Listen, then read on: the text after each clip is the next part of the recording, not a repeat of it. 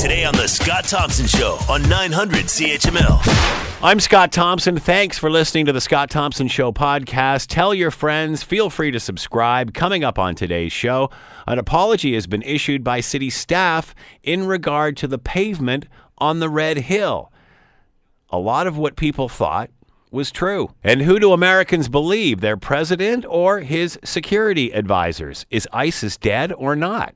And Canada's still trying to make a decision whether or not to take the Huawei 5G network. Is there really anything to debate at this point? It's all coming up on the show. Thanks for listening. An apology has been issued on behalf of city staff. In an unprecedented move, the city of Hamilton has issued a public apology after documents were uncovered outlining a 2013 study that revealed that the Red Hill Valley Parkway is more slippery than it should be. On behalf of the city of Hamilton, the staff apologized to council and the general public for how this matter has come to their attention. Apparently, in 2013, an audit of the expressway reveals that nearly all areas of the Red Hill have friction values below or well below the recommended level. This from Tradewind Scientific, who is doing the examination. Further examination on the pavement surface composition and wear performance and more investigatory work. The detailed information dated November 2013 was revealed for the first time to the General Issues Committee in a closed meeting on Wednesday night. To talk all about this, Dan McKinnon is with us, General Manager, Public Works, City of Hamilton, and is with us now. Dan, thanks for the time. Much appreciated. You're welcome, Scott. So give us an update here. What happens now? How did this all come to light? Well, I think you captured it pretty succinctly there in your intro. We became aware of this document, this study that had been done a number of years ago, and as a course of action, we brought it forward to council.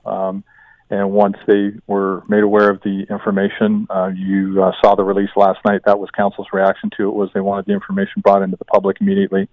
And they made some other recommendations around our audit services group conducting an investigation. And we had already been undertaking a number of safety audits and work on the expressway and the link to a certain extent over the last number of years. So that work continues, and we've got a capital project scheduled for June of this year where we're going to undertake what we call a shave and pave, where we remove the top 2 inches of the asphalt and we replace it with a new mix. So, one of the things that, as this story's kind of emerged, is that, it's interesting that over the last number of years, there's been some anecdotal information about the Red Hill being slippery, and certainly the collision data that we shared with council yesterday in a public report indicates that the numbers were rising around collisions, and there seems to be an emphasis on wet weather collisions. Council had been reacting to this information kind of on a different channel around collision data, and they've been asking us to do things over the years to make the facility safer. So a lot of the things that you might have done in response to these low friction numbers were being done as a result of a direction that we were continuing to receive from council. So it's that's kind of the summary of how things have happened. But it was really the information that was shared with the community last night was triggered by us sharing this report with council last night.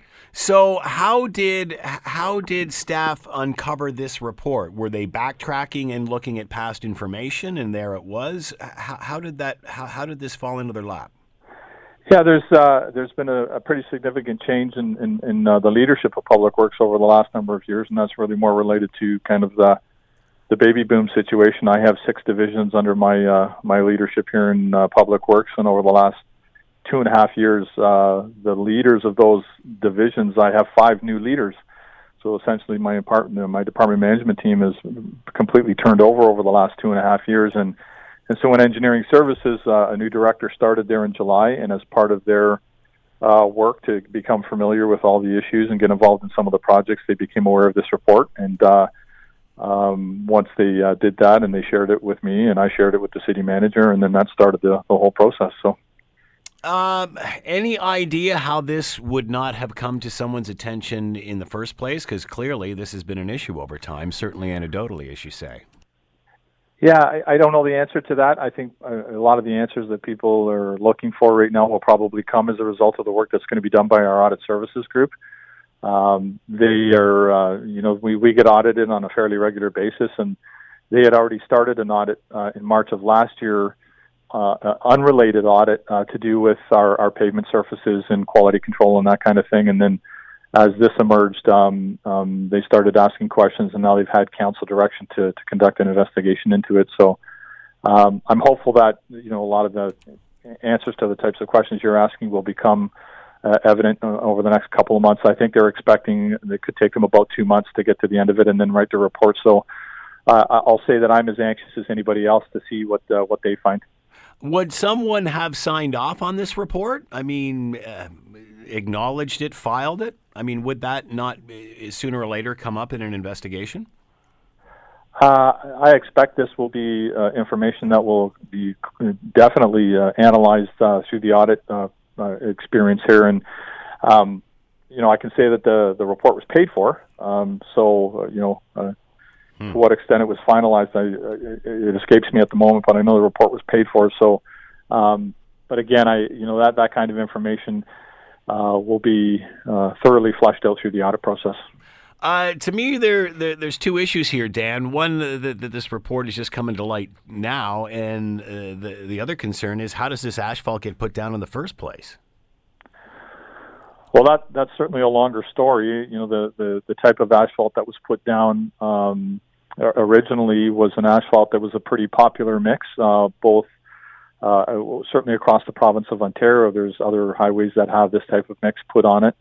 And so it's not, I don't think the city was doing anything, unique in that regard. The stone mastic asphalt is the name of the mix that was put down at the time, and it was being used widely across the province. And, but I think one of the things we'll learn through the audit process is the ministry began to see some issues with it. And I think our experience is consistent with maybe what the ministry was seeing. So, but again, those are things that hopefully we'll get some definitive answers to as the audit process plays out.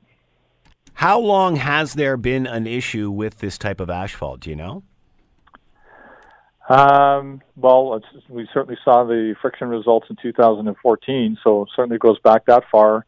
I think there may have been concerns prior to that, kind of globally in the industry, but as far as the Hamilton experience, I can say with some confidence that report in 2014 certainly identified some issues then. How long before then?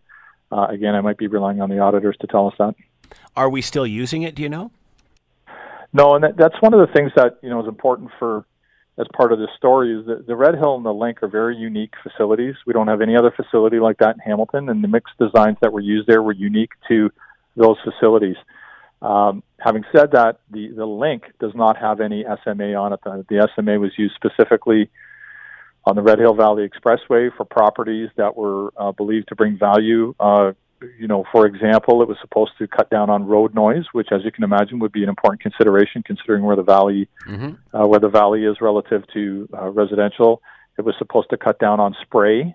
So there was some attributes that it had that made it a popular choice for a variety of reasons.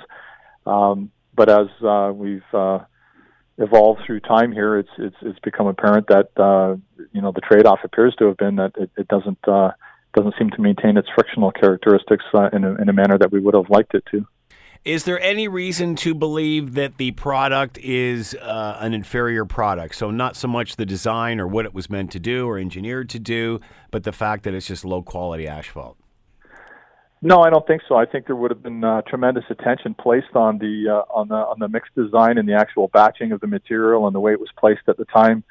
I think the quality control on site was probably very strong at the time. So it was a premium aggregate that was used to do it. And I think there would have been, and again, I wasn't on site at the time, but I think there would have been a heck of a lot of attention from a quality control perspective around the mixed design and that kind of thing. So when it comes to the question of, did we get what we paid for? I think we did.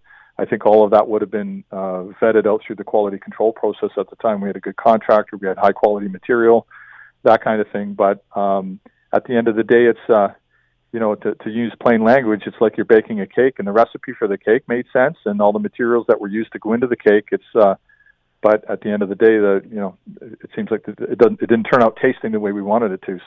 So that seems like, one of those mistakes you made, albeit a costly one, I guess. But why would you hide a report? And I'm not accusing you of doing that or anybody of doing that. But why would this not be wanting to be brought to the attention then? I don't know the answer to that, and you'll understand why I whistle at the term "hide the report." I don't know that's what happened, but I think every day why it's just surfacing now. Let me rephrase that. Yeah, and I think at any given time we have all kinds of studies that are taking place at the City of Hamilton on very technical issues, and we have a large team of highly skilled professionals that use their judgment all the time, and so I view this as a judgment call at a moment in time, and I think that's going to be the question that we're going to have to sort out through the audit process is maybe focused on a judgment call. So, do you think it's a judgment call back then, or just getting lost in the sauce? I don't think I understand that question. Well, or do you think it got lost? It got shelved. It got got caught up in the office life. It just wasn't a priority. Yeah, possibly. I think I'm going to defer to the skills of the auditors at sussing those types of things out when it comes to their report. I think they might have a more skilled interpretation of what happened than I did. Are you confident that auditors will have the questions that Hamiltonians have right now? I do. My background is water, and as a result of the events that happened in Walkerton a number of years ago, we've had incredible scrutiny on our drinking water systems in Ontario over the last 15 years, and I'll say that I kind of grew up in that system. I'm very accustomed to being audited, and I personally embrace the idea that as a learning organization, auditing is a very healthy thing to do. I'm very familiar with our auditors within the city here, and notwithstanding, I'm a staffer here, but I think the community can have tremendous faith in the audit team that's going to be looking at this. Considering there has been so much concern about the highway, what do you want citizens to take away from this? Well, specifically about that highway, I think one of the things that we do observe is driver behavior on both the Link and the Red Hill is a concern and remains a concern, and a lot of that is going to be managed probably through enforcement help with the police, because we do see speeding as it's a continuous problem for us. So, my statement to the users of the facility is the same advice I give my kids. Drive for the weather, don't speed, pay attention. If weather conditions change, you drive the limit, and you should have no concerns about using those facilities. But I guess from the broader sense, this is there's a lot of people who work really hard every day in the city to work in a manner so that residents can have faith and confidence in us.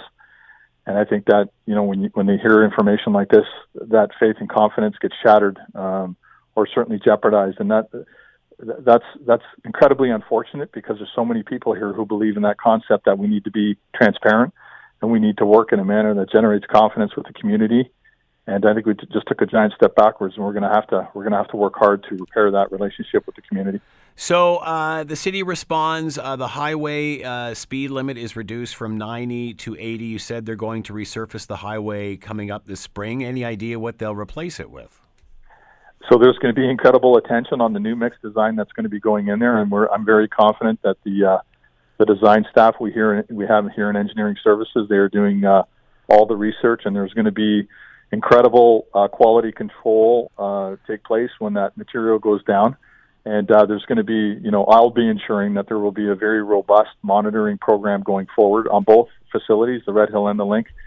One of the changes that I made immediately when I come in here was to develop it's a parkway management committee, and it's a small committee made up specifically of staff to make sure that staff in different divisions are talking to each other and working together to make sure that we manage that facility the way it needs to be managed, for the very reason that it's a one of a kind in Hamilton. It's incredibly important to our community from an economic perspective, and it's very unique. So it's going to take a unique a set of management practices to make sure that we're managing it properly. And again, I'll be informed, I think, pretty comprehensively by what we hear from the audit team when they go through their process. And another consultant, a consultant in to take a look at medians and barriers and lighting and that sort of thing? Yeah, one of the reports that Council approved last night was to develop the terms of reference for a functional design. And this is really a forward-looking project to say, if we're going to consider adding another lane to the link, if we're going to consider adding illumination and lighting of the link, and if we're going to consider median barrier, what does all that look like? So we need to go out and we need to have a full comprehensive analysis done to say, here's all the issues that you would have to deal with. And, people may not appreciate. If you want to put lights on the link of the Red Hill, you need to protect the bases. You might have to put barrier walls in. Now that means you have to do a complete storm drainage assessment and reconstruct your storm management. So one thing leads to the next, and that's why we want to have a comprehensive study to say, we know at some point we're going to have to widen the link. There's an interest in seeing what it would cost to light it. There's an interest, obviously, because of what's gone on with respect to barrier walls and that kind of thing. So we want to sweep it all up into one comprehensive study so that we can bring back a really comprehensive report to Council so they can consider all of these things. And then if they want to move in that direction, then we can start to do it in a systematic way. Dan McKinnon is with us, General Manager, Public Works, City of Hamilton. An apology has been issued after city staff yesterday admitted that a report on the Red Hill has been floating around since 2013 now has been put on Council's desk. Dan, thanks so much for the time and insight. Much appreciated. Good luck. Thank you, Scott. You're listening to the Scott Thompson Show podcast on 900 CHML. The U.S. president has, I guess, for the last several days been contradicting what his security experts have said, what the leaders of those agencies have said. And he continues to say there has been significant gains against ISIS, despite what his experts and the intelligence people have said and their fear of a resurgence. But going on, the president says the United States military, our coalitions and partners, and Syrian democratic forces have liberated virtually all of the territory previously held by ISIS in Syria and Iraq. It should be formally announced sometime in the next week or so. We'll have 100% of the caliphate. He said before cautioning that he wants to, quote, wait for the official word. To talk more about all of this, Phil Gurski is with us, President and CEO, Borealis Threat and Risk Consulting, and is with us now. Phil, thanks for the time. Much appreciated. No worries, Scott. How are you? I'm doing well. Who is America to believe? The President of the United States or all of these tried and trusted leaders of these security organizations?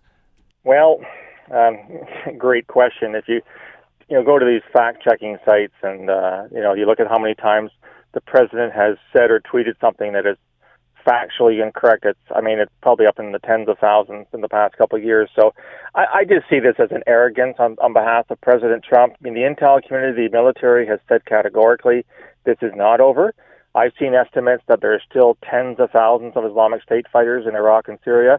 So for him to say it's remnants, boy, that's a pretty big remnant. And for him to say that it's over is categorically false. Yes, the caliphate is no more, and the territory they control is a mere, postage stamp of what it was. But that doesn't mean that the Islamic State as a terrorist group has ended. And so I as an old intel guy working for CSIS, surprise, surprise, I'm gonna side with the intelligence services over the president on this one. If you have a disagreement with these intelligence services, if you've got other information apparently that they don't, that's one thing. Should these discussions not be held behind closed doors? What does it do for credibility when the president comes out and publicly says not only does he disagree with the information, but he thinks they should go back to school? Well, it's catastrophic, and I have friends who work for the FBI, and I know people that work for the CIA, and I've reached out to them, and I've said, hey, why don't you come work for CSIS or the RCMP, because clearly your leader doesn't trust you. I don't know, Scott. If you go into work in the morning at the radio station, your boss says, hey, Scott, you're a doofus, and you have no idea what you're doing. Do you want to go to work in the morning? So I think it's a morale issue, and frankly, I don't think the president has information that the intelligence services and the military do not possess. I think he's making it up, and this is, I think, par for the course for this particular president. But yeah, you're absolutely right. This should be covered in briefings. This should be covered, behind the veil of secrecy, because doing it in the open not only is wrong, but it has a real bad effect on the men and women who, go to work every day. And you may have seen during the shutdown, the FBI was still going to work and making arrests and doing investigations, despite the fact they weren't being paid, which I think speaks to their professionalism, their dedication. So when the commander-in-chief says you're an idiot, that's not helpful. So where is this coming from? Well, and not, from his side, from a personal standpoint, but why making this decision now? What is there any significance or any events that are going on that warrant this talk now?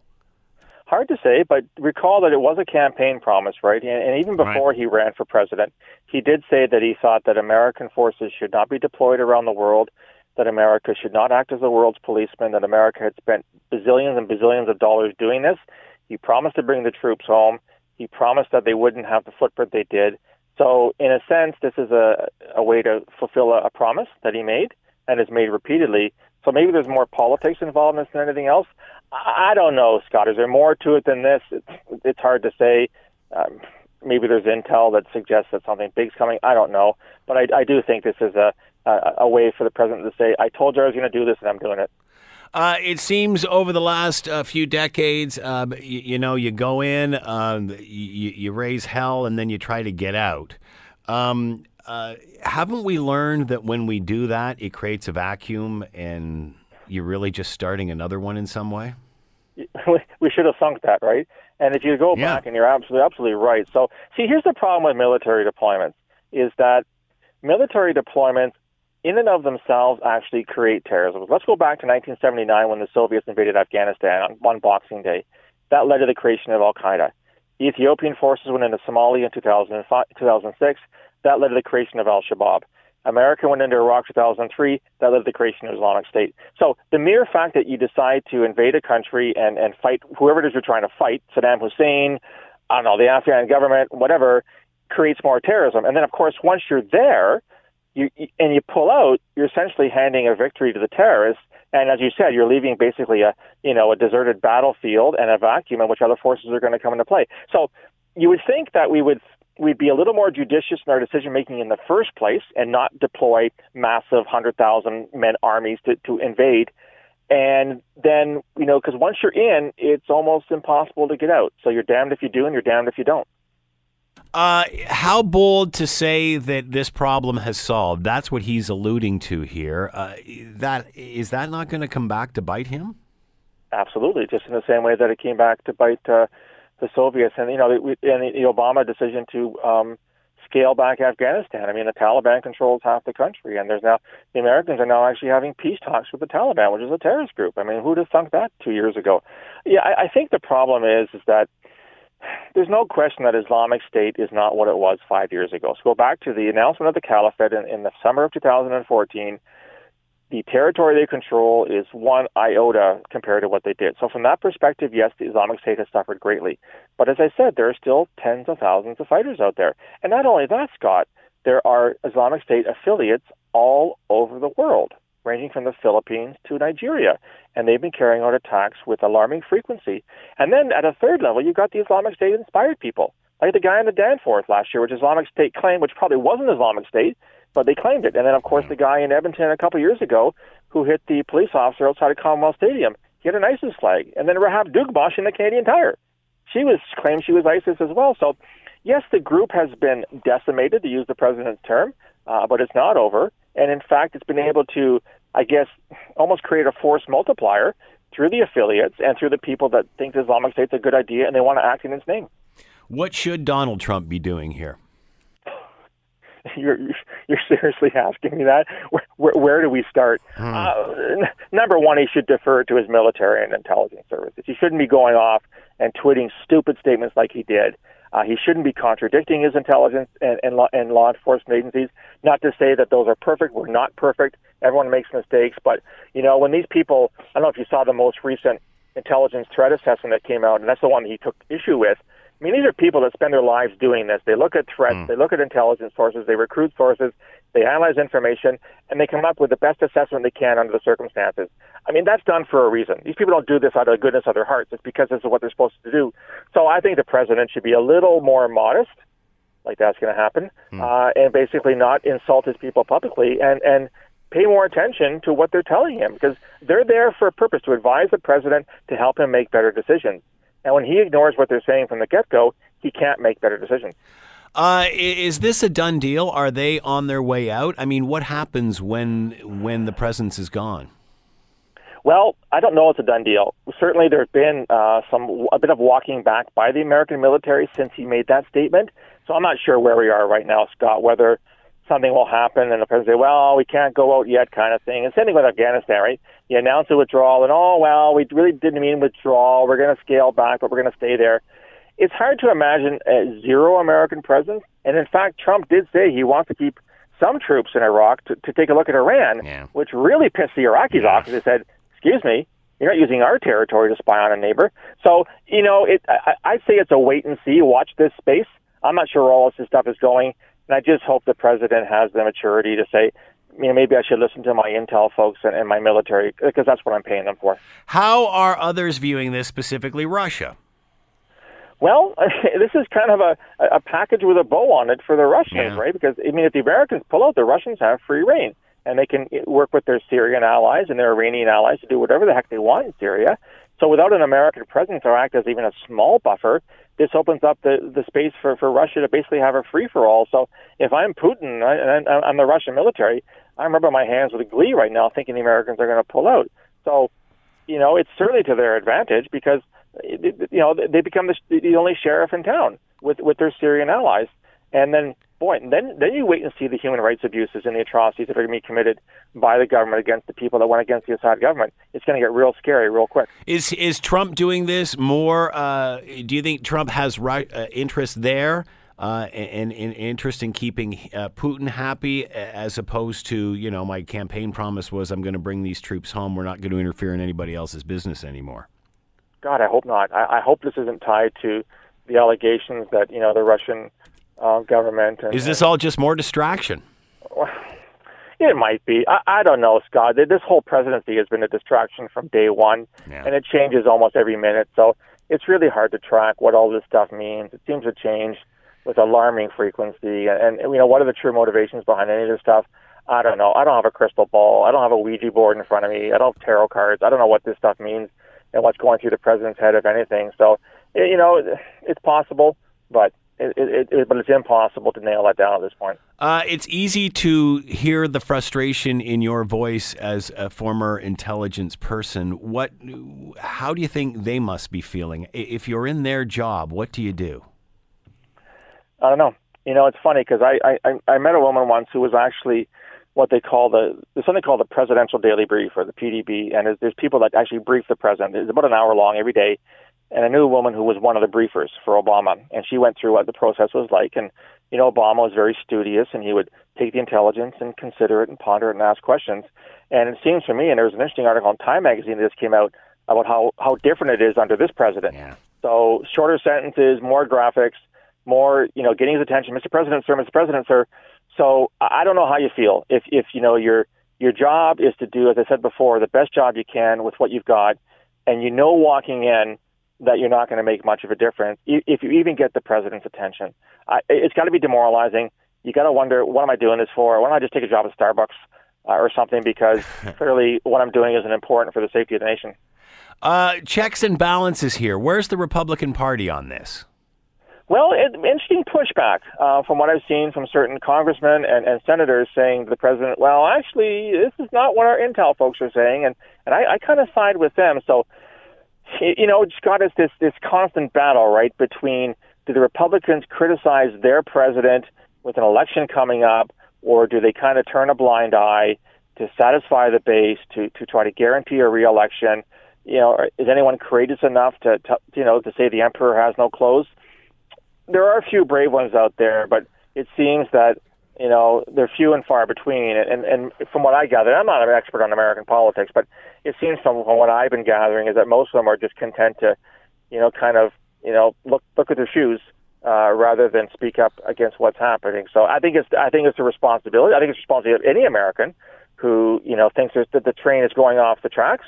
But I don't think the Republican Party is the one that's going to do that. Secretary of State Mike Pompeo says that this is more of a tactical change. He says, quote, President Trump's announcement that U.S. troops will be withdrawing from Syria is not the end of of America's fight. It just seems to be a war of terminology here. Well, yeah, I suppose. It's like we're picking apart words and clause by clause kind of thing. It seems to me if the president says we are withdrawing troops from Iraq, that means the Americans are withdrawing troops from Iraq. So if the Secretary of State says, well, that's not what it means, I mean, what language are we speaking here? I mean, is the president speaking Lower Slovakian that no one understands? I mean, it seems pretty categorical to me. What he says in English is pretty clear. So now we're stuck with, well, what he really meant, or I know it sounds that way, but I know the president well, and what he was thinking at the time was, I mean, like I said, this is no better than throwing darts at a board or picking lottery numbers in a sense of what does all this stuff mean. So it's a little disingenuous as far as I'm concerned, and I think it's indicative too of maybe some people, and I'm not a big Pompeo fan, but it's an indication these people are embarrassed. They know the president is speaking off script. They know he's doing things that are, deleterious to American national security, and they're trying to salvage something. This is what I take from that kind of statement by Pompeo. Should we be worried about the rhetoric or confident that there's systems, checks and balances in place to keep him in line? Well, that's the beauty of the American system, right? Is that, ever since the beginning, you've got several levels, and as you said, there's checks and balances, and, this is not a dictatorship, and the president doesn't always get his way. So let's hope that there are adults in the room who understand the situation, who take the intelligence and military folks at their word and heed their advice and make good decisions and somehow back the president into a corner where he can't do what he says he's going to do. So I have some faith in the American political system that that's the way it works. And let's just hope going forward that keeps going that way. Many had a different impression after the State of the Union address. Since the beginning of this presidency, people have been waiting for the president to start acting more presidential. Do you think this is just all more of the same, or is this getting worse? Well, that's a really good question. I didn't watch the State of the Union address. I've got almost a no Trump policy in my house. I try to. Everybody talks about Trump, you're showing the front door. So. It's hard to say it's getting worse when it's as bad as it is. As I said, you look at fact check, you look at all these websites that talk about whether the president has any relationship with the truth, and it's not looking good.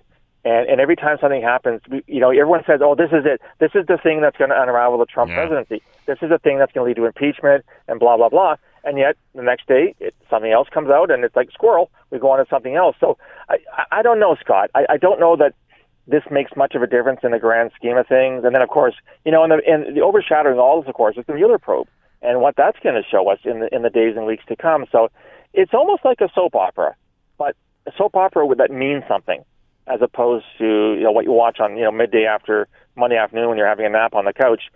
This guy is playing with serious funds and serious military forces and serious consequences, but it's just like I don't know. It's really hard to put your finger on it. I just hope at the end of the day the system works the way it is, and people with some level of maturity and a relationship with facts and truth are the ones that win out. Because if the president goes through with a lot of what he said, we're going to be in a heap of hurt. Because leaving a vacuum in Iraq, in the same reason we left a vacuum in other places, just leads to problems down the road.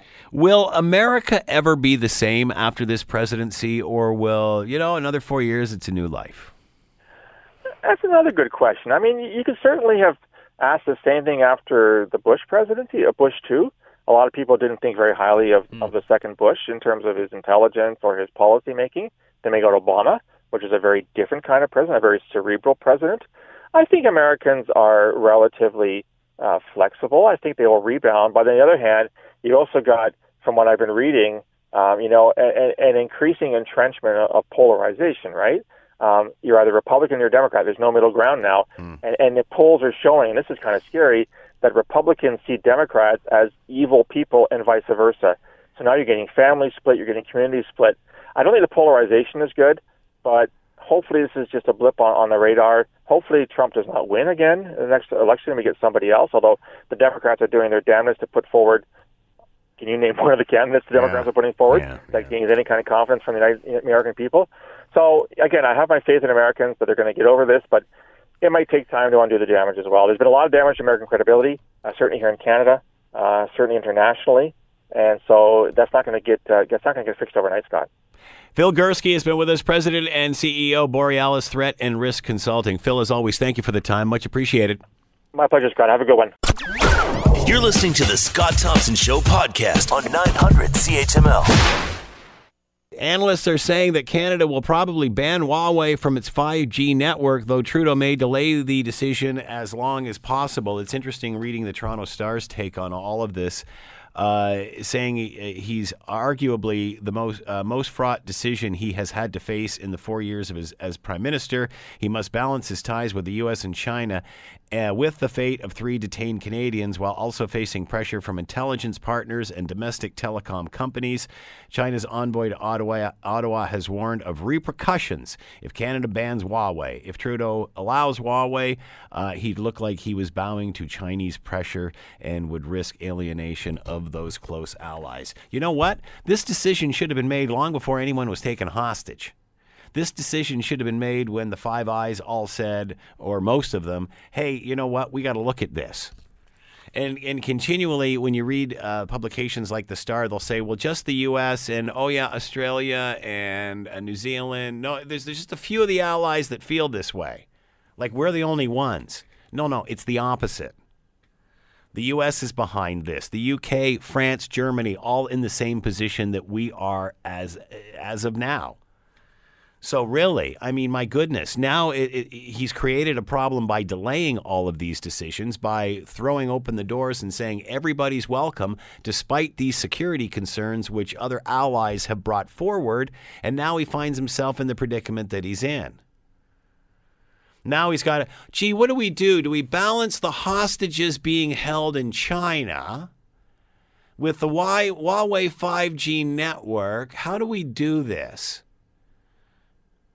Well, stop trying to hug communism out of the Communist Party of China and make decisions based on merit, not on the golden goose at the end of,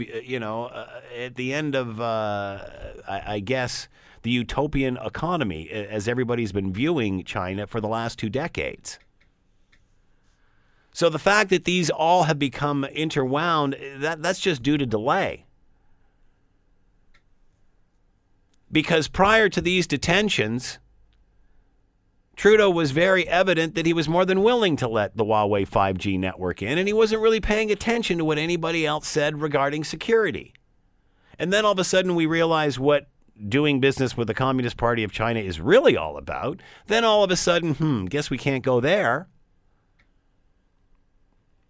So yeah, he's between a rock and a hard place, but that's because that's where he's allowed himself to fall. He should have made this decision with the other Five Eyes in Europe long ago. And when all of a sudden you start getting threats if you don't take the network, and your people are being held, detained, one on death row, I don't know what we should do here. And now now you put yourself in a position where if you do anything now, bye-bye Canadians. Sorry about being detained in China. Rough ride.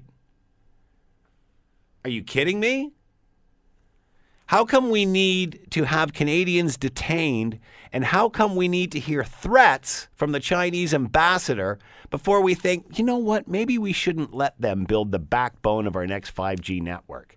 Are you kidding me? How much more proof do you need, Justin? And again, further proof, this guy just doesn't have the capacity to make these calls. He's too busy trying to love everyone. And I'm all for that. I'm all for him being the greatest front man in a rock band. But you got to pay attention to this stuff. You got to come down out of the ivory tower once in a while to do more than just hand out charity. You've got to understand what the majority of the Canadians are concerned about. And now you've got you've wedged yourself between 2 superpowers. Gee whiz, what do we do now? How about when people raise concerns about the security of the 5G network supplied by Huawei, you listen? You don't be the only one on the outside looking in saying, well, I'm not sure about this. But that's what Trudeau does. He plays both sides of a fence, never really making the call. And that's how we end up where we are. Fighting over a network in order to gain the release of 3 hostages. Come on. Well, the Huawei CFO is held up in her $14 bazillion mansion. These people are being interrogated daily. Reports that the lights are left on 24/7. Yeah, let's invite them in to do our 5G network. Oh, they're not mean. They're not like that. And now we've got a prime minister who's spent the whole time taking selfies between the two, sitting on the fence like he does with every issue, whether it's a pipeline or what have you. We're going to talk to everybody. We're going to make sure we take everybody into consideration and then do absolutely nothing. Because problems don't solve themselves. They take a plan. Then you got to roll up your sleeves and do it. We are where we are because of his indecision. Didn't have both oars in the water here. Got caught between a U.S. extradition and 2 superpowers. Gee, I don't know what we're going to do now. Can you imagine now if Justin Trudeau said, yeah, we're going to take the 5G network? You're kidding, right? You would think the events since December have pretty much solidified the fate of the Huawei 5G network. With no help from us, but perhaps their nonstop bullying. Since we answered an international treaty, extradition treaty, and arrested the Huawei CFO. If China's reaction since then hasn't solidified the danger in allowing these people this sort of control, I don't know what does. Well, we've captured 2 of your diplomats. Another one's on death row. You going to take our network? Why are we even having this discussion? And now Trudeau's in, the Star headline, Huawei likely faces 5G ban in Canada, security expert says. Oh, no. We're not going to get the Huawei 5G because the communists won't give our people back. No. Are you kidding me? Really? Huawei likely faces a 5G ban? And we were hoping so much that Huawei would get in. We all wanted cheaper phones. Oh, no. Too bad. You're kidding, right? They're about to kill a guy who's already been tried for his crime. Drug trafficking. Oh, I know. We don't have a lot of sympathy for a Canadian drug trafficker. No, he was trafficking the poison, the fentanyl that comes out of southern China that is flooding Canadian markets. He was selling that to Australia. So he's not bringing big bad drugs into China and a national security threat to them and harming their people. No. The majority of the fentanyl that hits Canadian shores comes from southern China.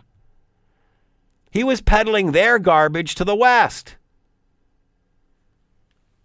We should be sentencing him to death, not them.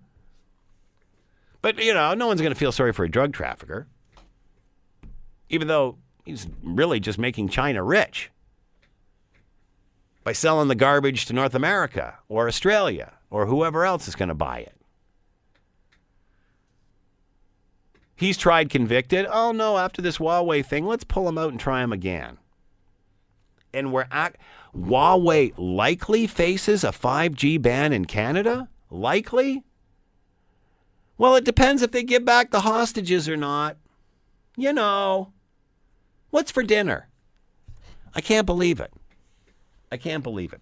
All right, let's bring in Derek Sardo, president of Rolling Thunder, thunder.ca. He is with us now. Derek, thanks for the time. Much appreciated. Hello, Scott. So, do you think Huawei likely faces a 5G ban in Canada, Derek? What do you think of that headline? Headline in the Toronto Star. Huawei likely faces a ban in Canada. Oh, yeah, because they... We just have to be done with it. We just have to say, no. It's simple. It's too far. It's too much. I'm a simple IT guy. But this is such a crazy situation. You know, the Chinese are holding our imports to them. You know, they're retaliating with, I know the canola industry. It's like something like $2.5 billion. They're holding up things, not letting our Canadian canola in. I think we just have to say no and deal with the repercussions of it, because I don't believe that we should have. Why are people crying so much over this? Why, like you just said, there it is. I mean, they're detaining Canadians. I mean, how do we try? The issue here is security. And clearly there's an issue with security in regard to them detaining our people. Again, they're not out on bail. They're not going through the court process as we see it. They're just going through their process. So how can you even debate whether this is should fly or not from a security standpoint? You could check the product to see that nothing is going to send information back. However, that may be a point in time. With any piece of hardware, we have the ability to update it with firmwares or software updates. So it may be clean right now when we check it, but if it's controlled by a Chinese company like Huawei, they are the ones that are responsible for the updates. And at any point, those updates could go across into our network and put backdoors in there. So I think that the conversation should be ended. I think that Huawei should not be chosen. Why has it not ended? Why has it not ended, Derek? Why are people still worried about this? I mean, Bell, TELUS have used some of their stuff. Rogers is using Ericsson. So why is this even a concern? Why are we still talking about it after they're detaining Canadians? I don't understand it, and TELUS and Bell haven't really put that much infrastructure money into it. Most of the stuff has been done on consignment, so Huawei's given them the equipment to do their testing. So there won't be, it won't hurt their valuations, and I don't think they'll be out of pocket much to switch to another vendor. Many have talked about that Huawei has already embedded itself in Canadian society, Canadian culture. They're flooding Canadian universities with all kind of technology money and such. Is it too late for this? That's a good question. I mean, I really don't like talking about this subject because it's such a ball of wax. I don't really have answers, and I don't think anybody has answers. Huawei is putting money into everything, and we talked about this before, even into our national game, Hockey Night in Canada. They're still there. They're always there. They are the number one handset maker in the world. They beat everybody else. They beat all other manufacturers, Samsung and Apple. They're huge. There's no question about it. So how do you stop it? Well, I think you stop it from the public or the Canadian public understanding that what Huawei is and should I buy the phone or not. And it comes down to probably price, and a lot of people are price conscious when they see an iPhone or a Samsung and they see a Huawei that's got the same specs or better specs and it's $100 cheaper or maybe even $400 cheaper. There may be that tendency to buy that device.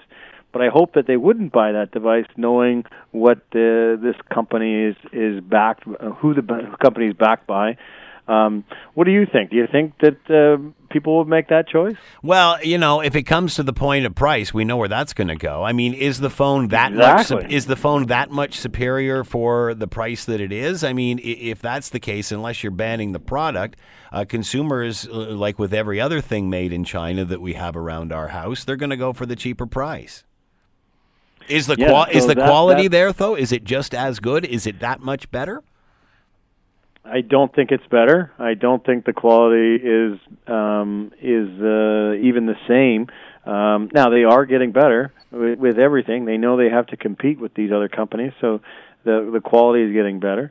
But the reputation is really what stands in its way, I think, and hopefully Canadians make the right decision and say, you know, I'll shell out another $100 because I don't want to use Huawei. And who knows if they have backdoors in the phones? Like, I mean, they could be doing anything with those phones. It's not just the 5G network.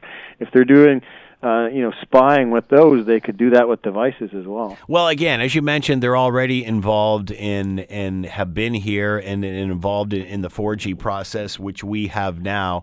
Is that fine to allow that, but the 5G is a completely different kettle of fish here?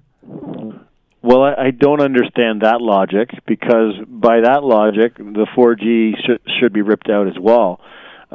Because, again, like I said earlier, that with the updates, the software updates, they could push any of those updates down to that 4G equipment too. So the idea of that saying, you know, this is going to be existing and we'll leave the existing, but we won't take anything new, that doesn't really make much sense in my eyes, because they could do the same process. Again, we won't need 4G going forward. Everything will become 5G or 6G or 7G or whatever comes out next. But we know that the amount of internet devices that will be on this network is going to be massive. This changes the whole society, where everything is an IP address, and that's technical, but basically that's an address on the internet. And right down from your toaster to your fridge to your washing machine to your phone to your security devices, whatever you have is going to be IP enabled. Will not having Huawei involved in the 5G process, and many said it was sheer cost, will we see prices soar as a result of that? As a result, if we use Ericsson or Nokia or any of those? I do not think that there will be even a noticeable difference to Canadians if we don't use Huawei for 5G. I don't think that'll even be a concern. Does it slow down the development of this network at all? No, of course not. It's just a choice. I mean, it's a choice between Apple and Microsoft. It's a choice between IBM and Lenovo. It's a choice between HP and it doesn't matter.